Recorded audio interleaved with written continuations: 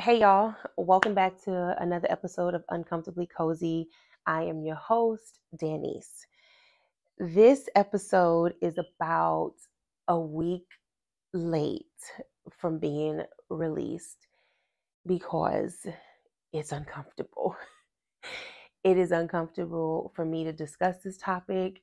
It is uncomfortable for me to um, to even relive some of the stuff, but it's also a necessary one.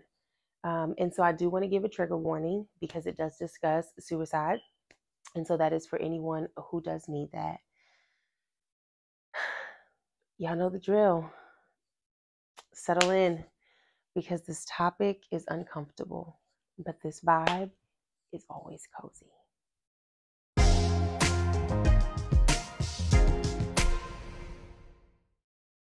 Okay, so about 2 weeks ago, 2.5 weeks ago, I received like a notification on my phone, like look back on this day. You know how Google does that, right?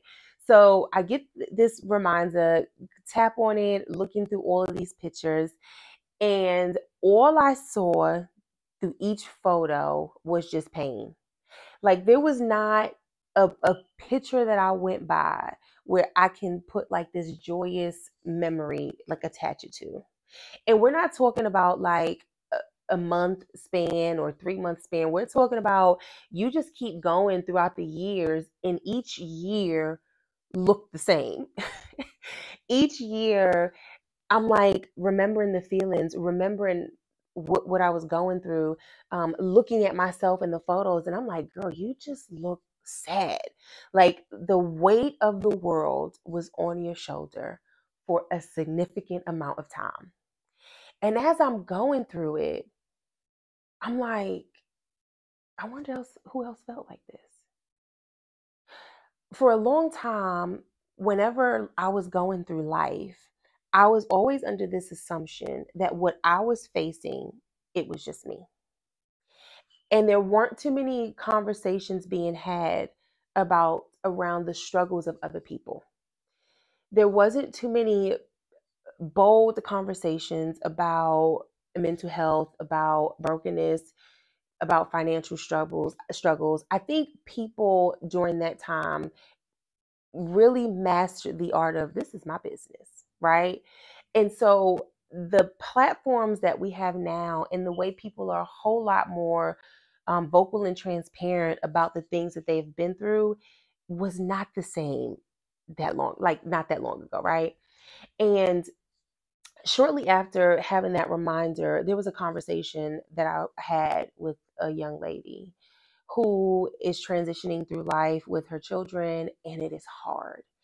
And through her tears, like, I'm like, I know this cry. I know this sound. I know this pain. I know this all too much. And while I'm talking with her, the comfort that I can give to her was like, I've been there. I hear you, right? And there was so much gratitude just for her being able to say what it was that she needed to say without judgment and somebody understanding that. And so I knew that this topic needed to be talked about, but it is very uncomfortable for me to do that, um, because it's still not painful, but it is still its own trigger, even for me. And so while I'm looking through these photos, I'm like, yeah, let's go ahead and discuss this. Let's do this. Still didn't do it. Knew I had to, was writing all the stuff down and was like, I'm going to prepare. But there's not really much preparation for this. I'm at work. I'm listening to this message, this sermon TD Jakes is preaching. He's talking, and in the moment, in the piece of it, he's discussing the Israelites in their moment where they were going through the wilderness. Um, and he said, "Can you imagine having to take everything that you have, everything that you own, carrying it with you through this hard moment, through this wilderness in your life?" And while he was talking, I'm at work and I'm like, dang it. Because while I'm struggling with talking and discussing this topic and knowing that I have to, but I don't want to, I get all of the confirmation that I need to do it. And then a couple of other things happened after that. And I was like, you know what? Let's just do it. And so the reason why that part stuck out to me so much was because in those photos, one of the reminders that I had was during a journey that me and my kids went through in our homeless shelters, right? And so in one of the shelters that I stayed in with my kids, um, it was one of those overnight shelters. And so they would wake you up at 6 o'clock in the morning, do their whole roll call. You can do, all of your shot, whatever it is that you needed to do, but you needed to be out of the door by 8 o'clock. And so from 8 to 4, you had to leave. It was in the bottom of a church. And so you had to take all of the stuff that you had with you. So you lug in everything that you got, you've got to take it. And in the process of doing that, you are just trying to figure out from 8 to 4 what it is that you're going to do, right? Like, I don't know what I have to do, but I'm going to do it during the summer months. And so there was no school or anything, for the kids to go, and Short couldn't afford daycare even for the two little ones. And so we wandered. It was riding the trains all day. It was a bus ride. Sometimes we spent time in the library. But there was this one particular um, grocery store, where you can do all of your grocery shopping, but they also had like hot bar, all that you can get, all the sandwiches that you needed, pizza, whatever. And at the top of it, there was this little restaurant and a kids play area. And so we spent a lot of time at that place. And on the days that we didn't, I felt like I needed to give it a break, so people were not like, she's here all day with all her stuff. And we kind of know what this looks like. And I didn't want to be called out. And so I had to balance it out. But that was really a place where we spent most of our time. And then we would travel back at 4 o'clock. Um, it was such a tough thing. It was a tough thing. And you feel all the things that you would imagine a person would feel. I felt defeated. I felt like a failure. I felt alone. And while there might have been people in my life, not many, who knew the situation, there was not many people that you can talk to about it. There was not many people that you find people that you can relate with. You have women who are in the shelter with you, and you get that. But outside of that world, it was like my own world, right? Um, and I remember that my mental health was at its worst during this season. And I'm not talking about like a 30-day season. I'm talking about like a 3.5 year span of highs and lows, ups and downs, and reliving all of the things that you've done and all of the decisions that you've had to make. And I've had to make some tough ones because I was never willing to compromise my children. I was never willing to, I wanted to be as present as I needed to be. And it was always a battle for me as this mom, with making sure that I was present and finding the balance with taking care of the things that I need to take care of, and also trusting the wrong people, broken relationships. And so um, my life was like a roller coaster, but my mental health was at its worst. And I couldn't focus in on that. I couldn't own in on that because there were still things that I needed to do. But I also remembered that it was a very easy posture for me to take on with, like, I, it is with, like, suck it up.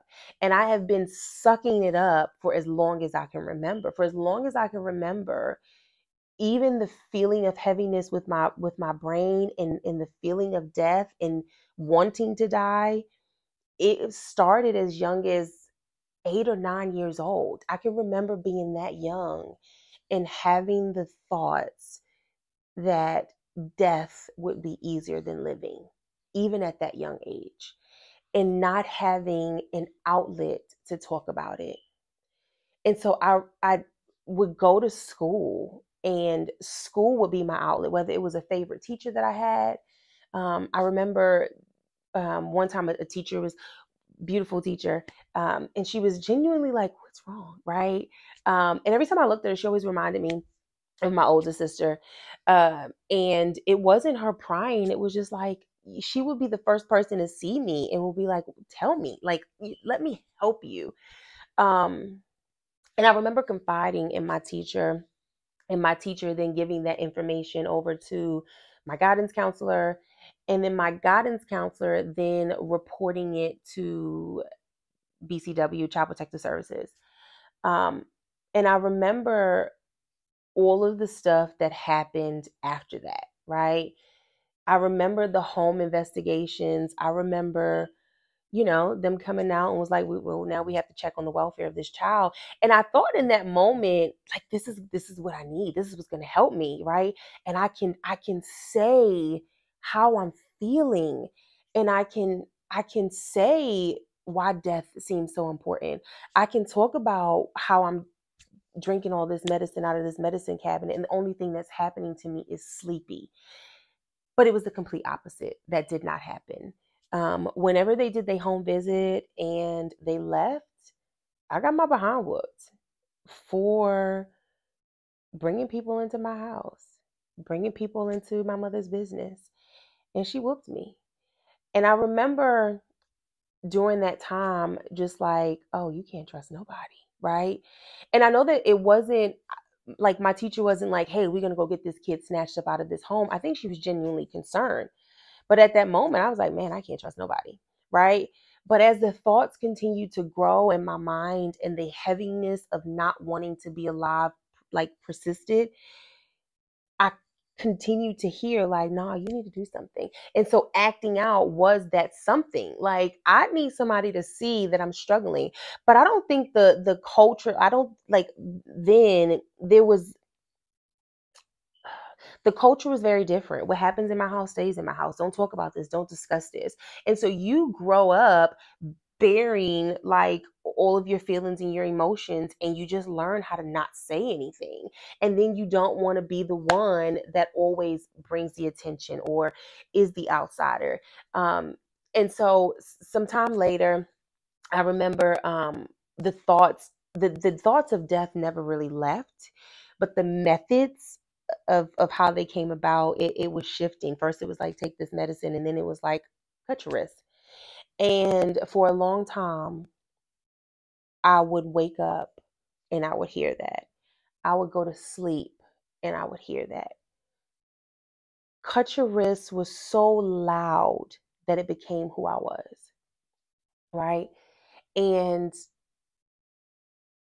all I remember was hearing, if you don't say it, you're going to do it, and that's going to be dangerous.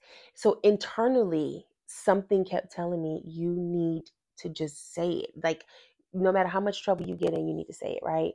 And I'm like, but that already failed me. I said it, and that part failed me. And so there's this Yolanda Adams song, Open Up, Open My Heart, right? I don't come from a Christian background. We didn't talk about God. Like, that is not something that happens in my house. But I heard this song. I don't even remember how I heard this song. But when I heard the song, it was all I can sing. And in my darkest moments, I would just be singing the words to this song. And I remember sitting in my room, and I remember crying out, and I remember hearing this song. And I was singing this song when the thoughts were louder than what they needed. Like, it was overwhelming, right? And so I went to school, I had my wrist wrapped, and somebody was like, hey, what's going on? And I was like, I'm going to kill myself. I'm going to slice my wrist, right? And I'm this child, and I want somebody to see the pain that is inside of me. And so it happens. Um, we we start talking about it. There's this discussion like, hey, this is what she's saying. I end up going to this psych ward, and I can't even remember how long I was there. It might have been a day, or even, I don't know if it was a day, 2 days. I can't remember the length. And while I'm there, I'm laying in this bed, I'm handcuffed to the bed, and I'm like, I'm gonna get some help, right? Somebody gonna help me. There's gonna be some therapy. Like, this is gonna be good. I'm gonna talk to somebody, you know. I remember leaving that hospital and going back to the same stuff. I remember leaving the hospital, and there was not a mob of people in services surrounding me to help me. And so it was at that moment, from the first disclosure of I'm struggling at home to a teacher to I want to do this and this is what my thoughts are telling me, that it will be easier for me to just slice my wrist and be over with it. Um, from when they were doing the home visits to every time they left, getting whooped, getting whooped and in trouble because I brought somebody into my home. I brought people in to look at the conditions, to coming back from the hospital and being told, look, if you want to die, this is where you do it. This is how you do it, and you'll go faster. I learned from a very young age, everything's fine. Everything's okay, right? Fighting the thoughts and never being able to process them. And so you're this grown woman and you go through life without kid, like struggle without children, you get children, you go through relationship struggles, then you become this mom and it never stops. You are constantly adapting to all of the changes that are taking place in your life, but never really at a place to kind of process them. And I make bad decisions and I trust the wrong people and my identity is lost, and so I'm in broken relationships and I'm never processing any of it. I'm just going through the motions. I'm going through the motions whenever something happens. In this particular season of my life, wandering with my kids, it was the thing that kind of broke me. And so we fast forward and we get to November of 2018. Every year, I celebrate something called my Survivor Anniversary. Not everybody knows that. It's a very close knit people that do know. But on this particular day in November, I celebrate the day that I survived my last suicide attempt. That the last time the thoughts got the best of me and that I was going to act on that. And so I'm in this hotel room. I know what I'm going to do. I know how I'm going to do it. I know how it's going to happen. I know all of the things. And I didn't want to hear anything else. I didn't want to hear it. I had my drinks. I probably had a blunt. I can't remember, right?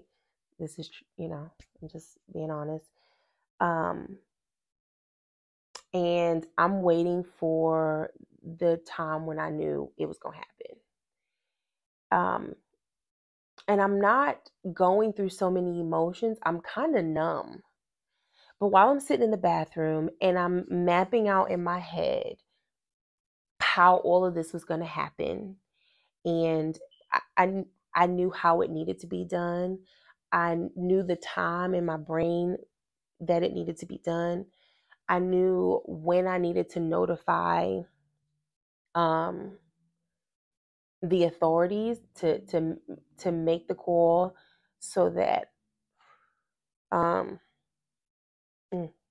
wait so that yeah yeah I was like, I'm good. I'm in my brain, I'm like, I can do this without getting emotional. Wrong. I knew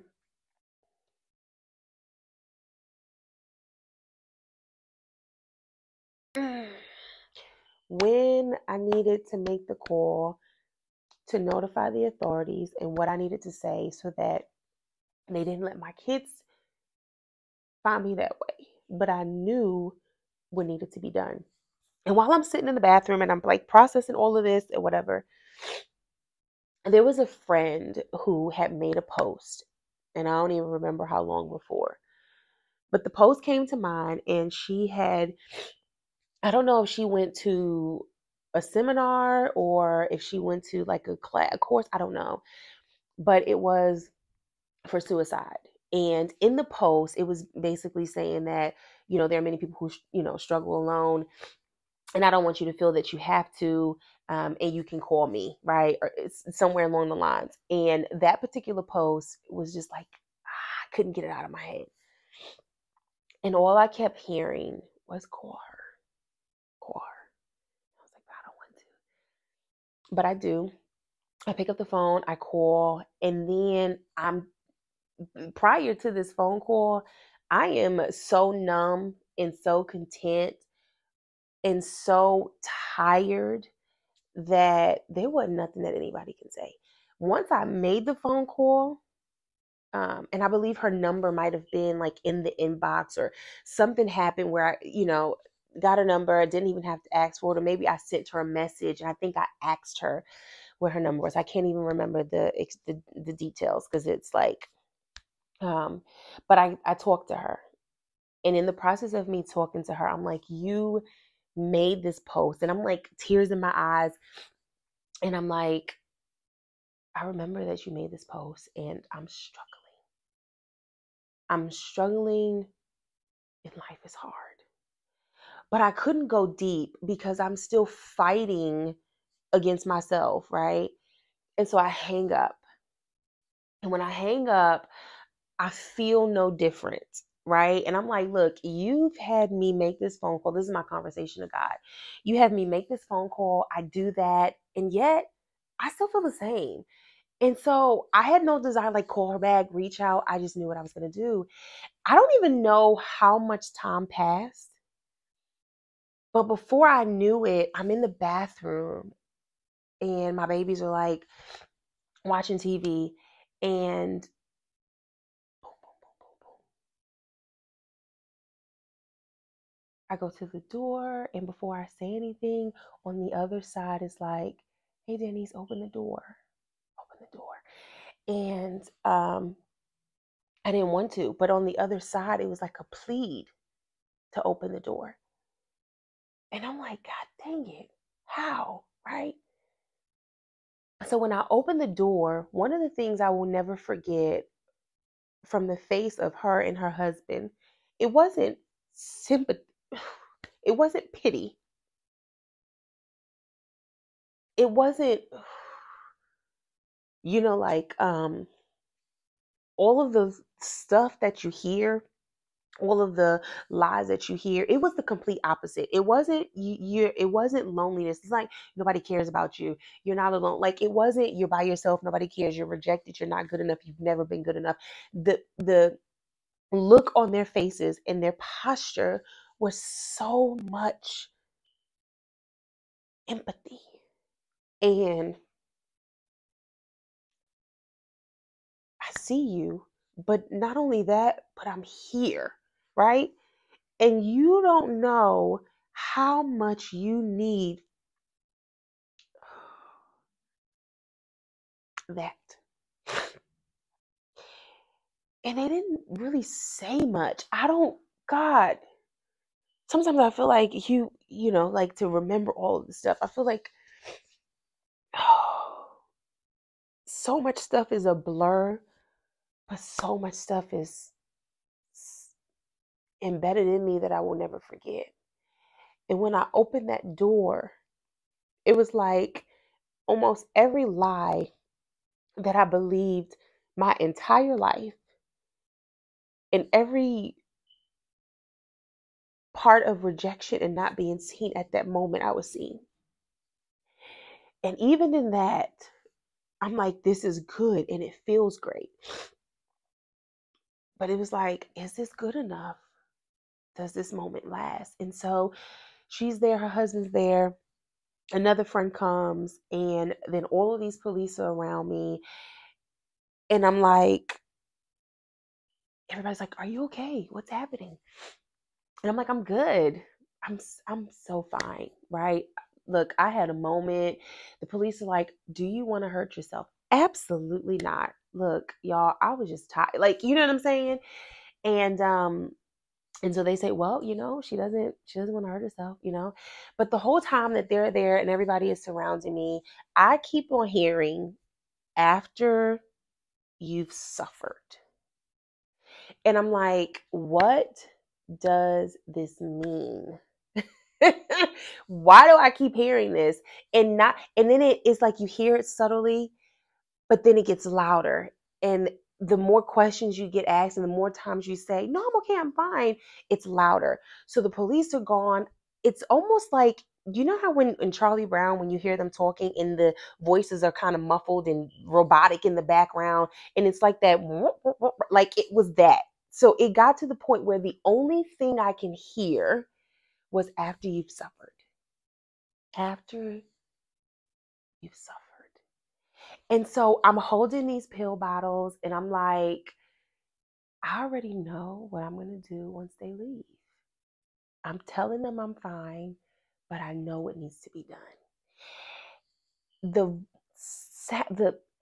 it would not go away, and it just got louder and louder and louder until I said, does anybody know what after you've done, like after you've suffered, what does that mean? And they were like, I don't know. I can't remember if I Googled it or if they Googled it. But when it was pulled up,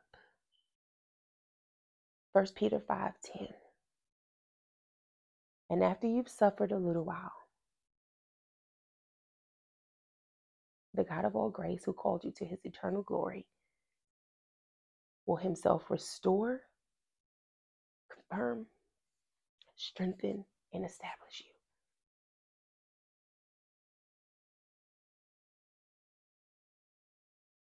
First Peter 5:10.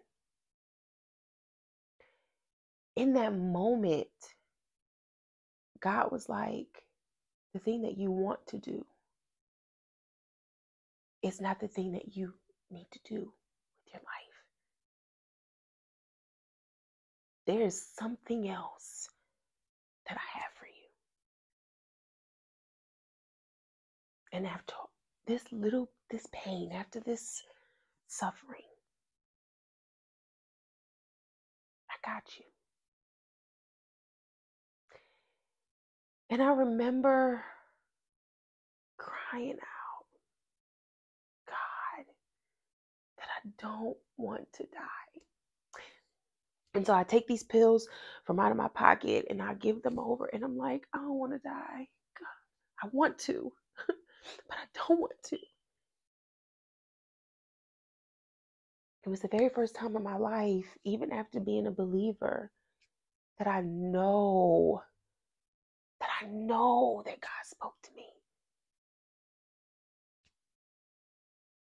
There's no, you've had the scripture before. There was no, I didn't even know what it was. And God, in my moment, was speaking to me and telling me, it ain't your time yet. I gave the pills over. They flushed them. And that is why I celebrate my Survivor Day. The reason why I feel there was such a necessity to discuss this topic was because from all of the women that I get a chance to talk to, the stories are never a coincidence when they are,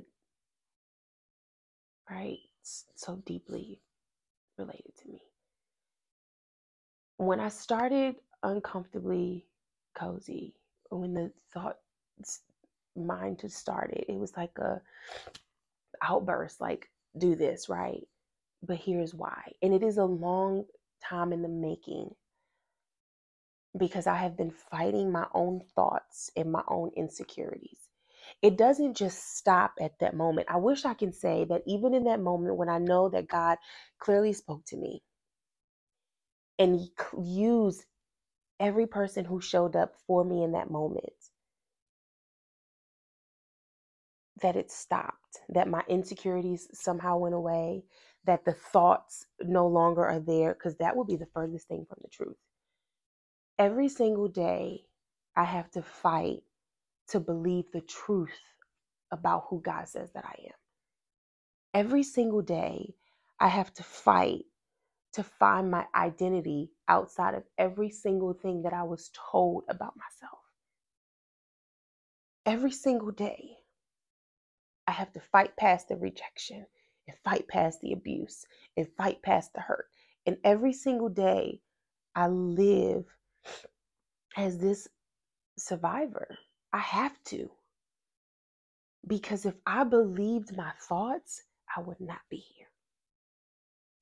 And so it was absolutely necessary to discuss this because there are far too many women who are at their breaking points where they want to give up in life, in parenting, and finding their identities and who they are and who God says that they can be. And God is like, after you've suffered, it's so beautiful because when you get even into the before the verse that he spoke to me, like verse 6 or so, it's like there's a very busy devil, like he's trying to see who he can devour, but resist him and stand firm in your faith. This attack is not like one of those things where you just think like, oh, it's just like, oh no, it is a strategic thing that the enemy does. Because if he can get you to believe the lies that he tells you, it will completely take you off course and stop you from what it is that God has for you. And there's too many women that believe that. And our testimonies are not our testimonies for us to just have in our back pockets to say, I got over this. We overcome by the blood of the Lamb and the words of our testimonies for encouragement. And there are too many women who live in moments of silence and isolation and loneliness and want to give up. And I believe that from this topic, from me sharing this moment of my life, that God wants us to know that we can't. And so I hope that there is hope from this. I hope that from the hardest parts of my life, you receive encouragement. I hope that from my pain and seeing the evidence of God, even from this short moment, where he has been faithful and evident in speaking to me in the darkest moments of my life, or as long as I can remember, that you realize that he is there for you as well. I hope that there is encouragement from this. I hope that the desire to fight, that you do that. I told my girlfriends not too long ago that I don't have to be the strongest person in the room. Like, we literally don't have to be. I don't even take that on anymore, right? But I also take very much delight in my weakness because I'm not relying on my own strength. And so I'm very cautious even about some of the compliments that I might receive or some of the things that people might say to me, because sometimes I have to give it back. You're such a strong mother. You're such an amazing mother. You're one of the strongest women that I know. I'm not. and I say that because I'm not, right? This is not a Danny's thing. I am not keeping myself together, and mentally I'm a mess. Emotionally, it's tough, but I'm so grateful that every single day God whispers to me, 1 Peter 5:10. And so I'm hoping that that scripture and that this story reaches you, that you get the encouragement that you need, but that you allow yourself to be vulnerable and transparent, and that you speak about the things that you need to talk about. Therapy is amazing. I know, right? But I want you to know that I see you, I am you, but the most important thing that you should know is that you are so loved, and it just ain't your time yet. And so, until next time on Uncomfortably Cozy, take that, find delight in that, and find your strength. because it's there. Bye, y'all. If you're experiencing thoughts of suicide, you can call the Suicide Crisis Lifeline by dialing 988.